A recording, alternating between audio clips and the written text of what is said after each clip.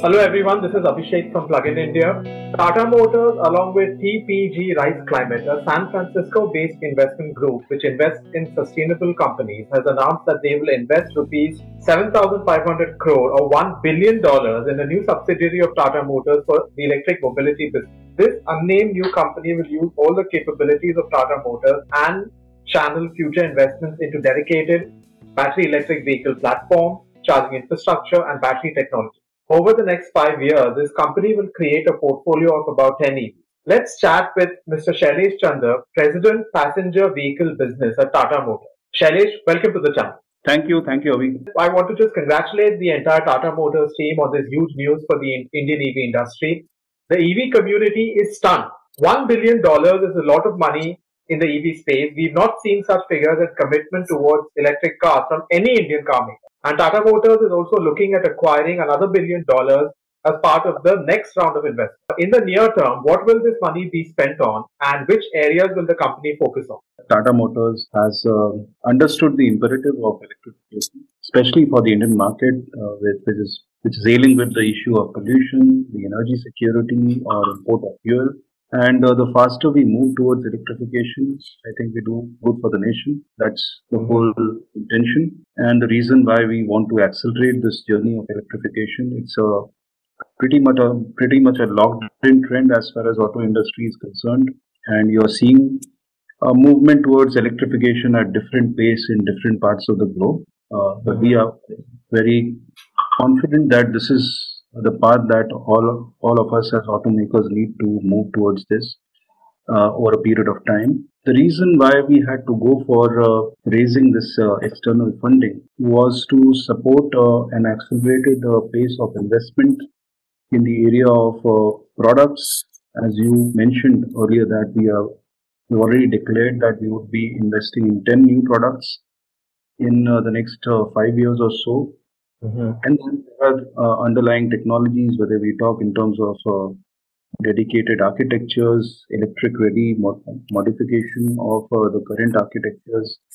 It includes development of subsystems. It includes investment into subsystem research. It includes investment towards ecosystem development. So all these money will be used to go fast on these investments, and not only accelerate the development of these products and make the architecture more electric ready going forward, but also to develop the ecosystem. Is the whole intention of raising this fund. So Tata Motors EV Co, will this be a new EV brand and can we expect an announcement on this soon? So Abhishek, I would say that it is premature to make a comment on separation of brand at this stage. As of today, if you see the first generation of electric vehicles that we are coming out with are conversion products which have a very strong brand identity with the current brand, and we would like to leverage upon that at this stage of at the nascent stage of where the EV demand evolution is at, and with the first generation of product. In future, there might be a logical separation of the brand, which one can definitely think about. But at this stage, we have not taken any decision of that nature, wherein I can confidently tell you whether that's the path we are going to take forward. But there might be a stage where there will be a logical separation of that. All right.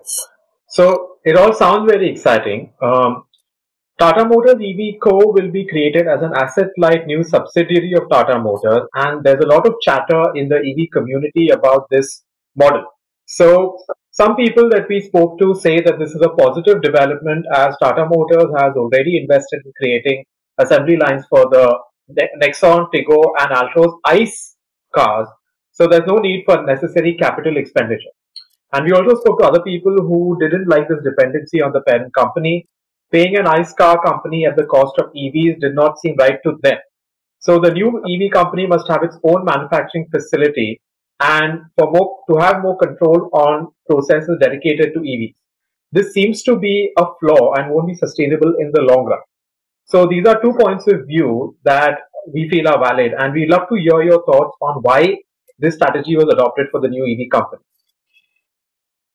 Yeah, I fully appreciate both the point of views. And I would say that our thinking has considered both the point of view. Mm-hmm. I would only say that the approach that we have taken of starting with an asset light model is in a certain stage of how we are approaching the whole electric vehicle space. As Mm-hmm. I said in the past, also I have mentioned about our three-phase strategy, which will happen in three phases. The Right. first phase is about converting the existing ICE platform into electric vehicle because we are at a very nascent stage of electric vehicles. There's lack of awareness in the country. There are few takers of electric vehicle, and first job for us is to make people comfortable with the Mm-hmm. concept of electric vehicle and the technologies.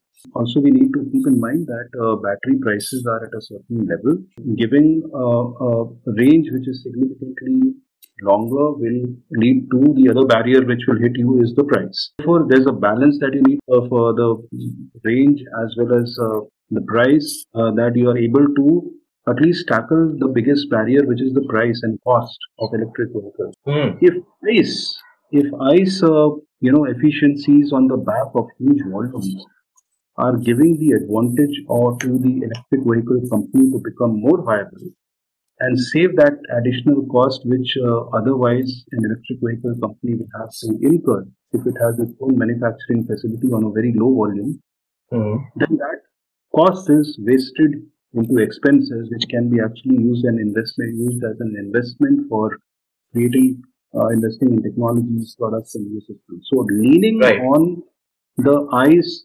efficiencies on the back of huge volumes that it has is a smart thing to do for EV in its basis. Okay. As we start separating the architectures, as in the subsequent phases we move to pure EV, which will have its own architecture, it will logically have its own manufacturing facility, and that is the point in time when it will start completely decoupling with the ICE.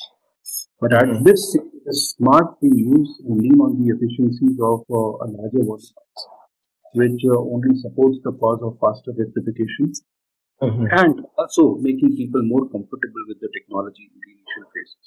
But it is correct, the point of view that it is not sustainable. It is not sustained because when the architectures are separate, then it absolutely makes it inevitable to have a different manufacturing facility to support that. And that is the phase when it will come. Till you are on a conversion uh, phase or you are in the first phase of electric vehicles, which are conversion products, you should be leaning on the efficiencies of ICE. The EV community would definitely rather see more sales of EVs than pollution causing ICE cars. So we want to know how independent will this new company be? Will it have autonomy in making decisions that are best for the EV ecosystem without any consideration for the ICE vehicle business? And ultimately, this new company should not be hindered in any way by the ICE vehicle management. And can Tata Motors guarantee this? So it is very clear that the purpose of forming this company is to take all the business decisions which are in the interest of electrification. And therefore, all the strategic calls and decisions are going to be taken within this company and by the management who will be in this company. Right. It is only going to avail services from the passenger vehicle company, which is an execution part. So the decisions are being taken in the EV company and the services will be extended by the PE company, but decisions are all sitting within the EV company. Mm-hmm. EV company will also be using the fund, as I said, for investing into new IP creations around new technologies, products, and all decisions related to that also are sitting within EV company. Mm-hmm. So just what I'm saying is that critical strategic decisions will be taken within this company. That's the purpose of forming this, and it is only the execution of certain parts which benefits the EV company, which will be happening in EV. So EV company is not going to take any decision on behalf of the EV company. So you heard it. The EV company will have a great deal of autonomy. Moving on, let's talk about lithium cells. Companies like Volkswagen and Tesla are setting up large factories to make cells. And will Tata Motors also looking at setting up these kinds of gigafactories to manufacture cells in India at a large scale to drive down costs of battery packs that go into the car? And can you also tell us a little bit about what exactly Tata Motors' plans are for lithium cell manufacturing? Yes. So, there are different approaches being taken by different manufacturers. Tata Motors is of a clear view that we would not be investing in cell manufacturing just because there's a high value residing there. We'll definitely go for strategic partnership alliances within the Tata ecosystem and with some of the other cell manufacturers here. Not necessarily invest into cell manufacturing, which itself is a very capital intensive area, which is a very research intensive area.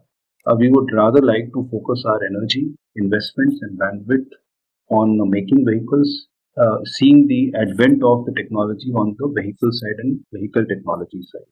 And that would be our focus. But as I said, that there is a larger Tata ecosystem which will be working on the cell manufacturing, and it is being considered.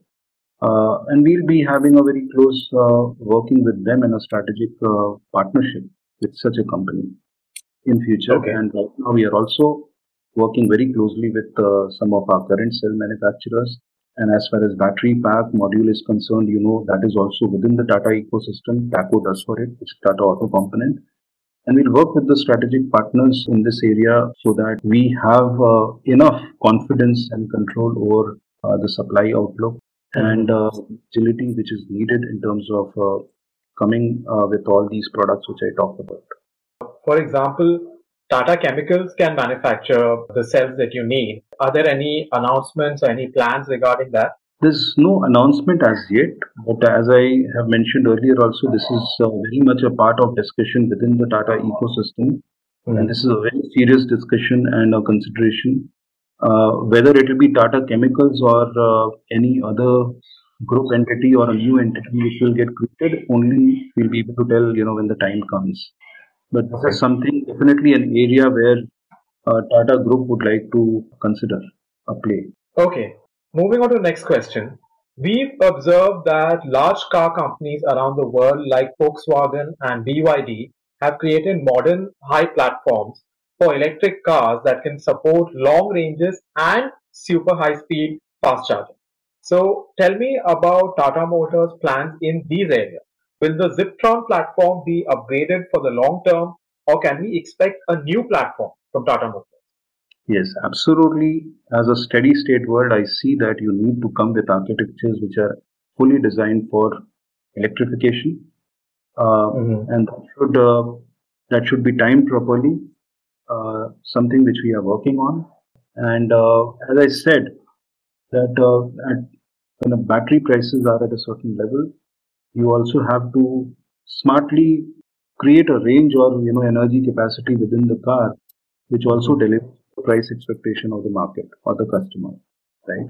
And that's the reason why we have only gone for a conversion product, because Correct. there's no benefit that you get by investing into a dedicated platform which can give you a higher range, because your cost will go or the price will go out of that. When the battery prices reach a certain level, which facilitates a longer range vehicle at a price point which is in line with the expectation of the market, that is the time where you should be coming with more efficient products which are born electric, and not only it gives you a higher range, but all the other efficiencies, including more interior space and all, which are the inherent benefits of such an architecture. And this is going to come at a certain stage, and we are actively working on this. All right. So no announcements right now, but definitely you have plans for the future. Yes, absolutely. This is the steady state world of electrics. One trend that we are observing globally is vertical integration. Any electric car company that can make its own power electronics, battery cells, semiconductor chips, and so on will have a huge advantage compared to other OEMs. So, what are your thoughts on vertical integration and how it could benefit Tata Motors? Yeah, see, the way we see vehicle integration is our ability to create differentiation in a certain area. If it creates better efficiency, then it's a make decision for us. So, in the framework of versus buy versus strategic alliance, it is important for us to ascertain that doing certain things on our own are going to either create differentiation or cost efficiency. Otherwise, it's a candidate for buy or a strategic alliance for us. Let me give an example here. If it is, say, for example, a motor, let's say, for example, motor. One view can be that it can create a differentiation for us and by doing it on our own. But the other view is that somebody who is a specialist in motor manufacturing and has a wide range of motors and is making those motors in millions will give you better cost efficiencies. The decision can be that we either go for a buy, complete buy, or a strategic alliance. Here in our case, we have also considered, for example, Tata Auto Company, which is within the Tata ecosystem. Or let's take, for example, the software algorithms. This is where you have a possibility of doing certain things which are very unique in your car, and something which makes sense for you to build capabilities or work closely with some of the strong Tata ecosystem partners. So the way we are seeing this world of vertical integration is that wherever it makes sense for us to invest for the purpose of either differentiating ourselves in the marketplace or gaining better cost efficiencies by doing on our own, is when we are going to vertically integrate. Otherwise, we will let a specialist do that job, and we tweak, those components or subsystem to meet our requirement by working closely with those suppliers. And even if there is an exposure of supply outlook going forward, say for example batteries and these kind of components, because the demand might overshoot the supply, there might be certain strategic alliances or partnerships that we might look at. But therefore, we would not look at vertical integration, seeing ourselves in the current state. For some of the examples what we gave is in a certain phase of evolution of electrification, when there are no ecosystem players in the initial stage of development of a technology, is when a manufacturer is forced to go for vertical integration to drive the aspiration that the OEM has. In a steady state world, we will always choose, doing things on our own versus buying. Basis, what I said is whether it is creating differentiation for the customer by you doing it, or it is creating cost efficiency. So that's how we are looking at the vertical integration. Okay, that sounds fascinating. Shailesh, my last question before we move on to the rapid fire round. You have 10 cars by 2025 and you already have 2 electric cars out on the market. Let's say 1 or 2 EV models that we can expect every year from now until 2025. What can the EV community expect in terms of these models? For example, and this is the question that I'm most interested in, is will we see affordable small electric cars? Yes, so partially you have answered in the question itself. So, I'm saying that these 10 products would be at different price points or affordability level, as we try to call it. This will have different range options, driving range options, and this will be with different body styles. This also might mean that some of these products are not just pure conversions, but are made on modified architectures of the current ICE, which is more electric ready. This might also mean maybe 1 or 2 products on a born EV also. You can expect more cars with different body styles, different driving ranges, and different price points. It's a bit of a cheeky question, but can we see a small electric car that is under 10 lakh rupees in the near future? I believe that you already have under 10 lakh car, which is Express T, with the benefits. So, in certain states like Maharashtra, for example, would be less with the state government benefits below 10 lakh also.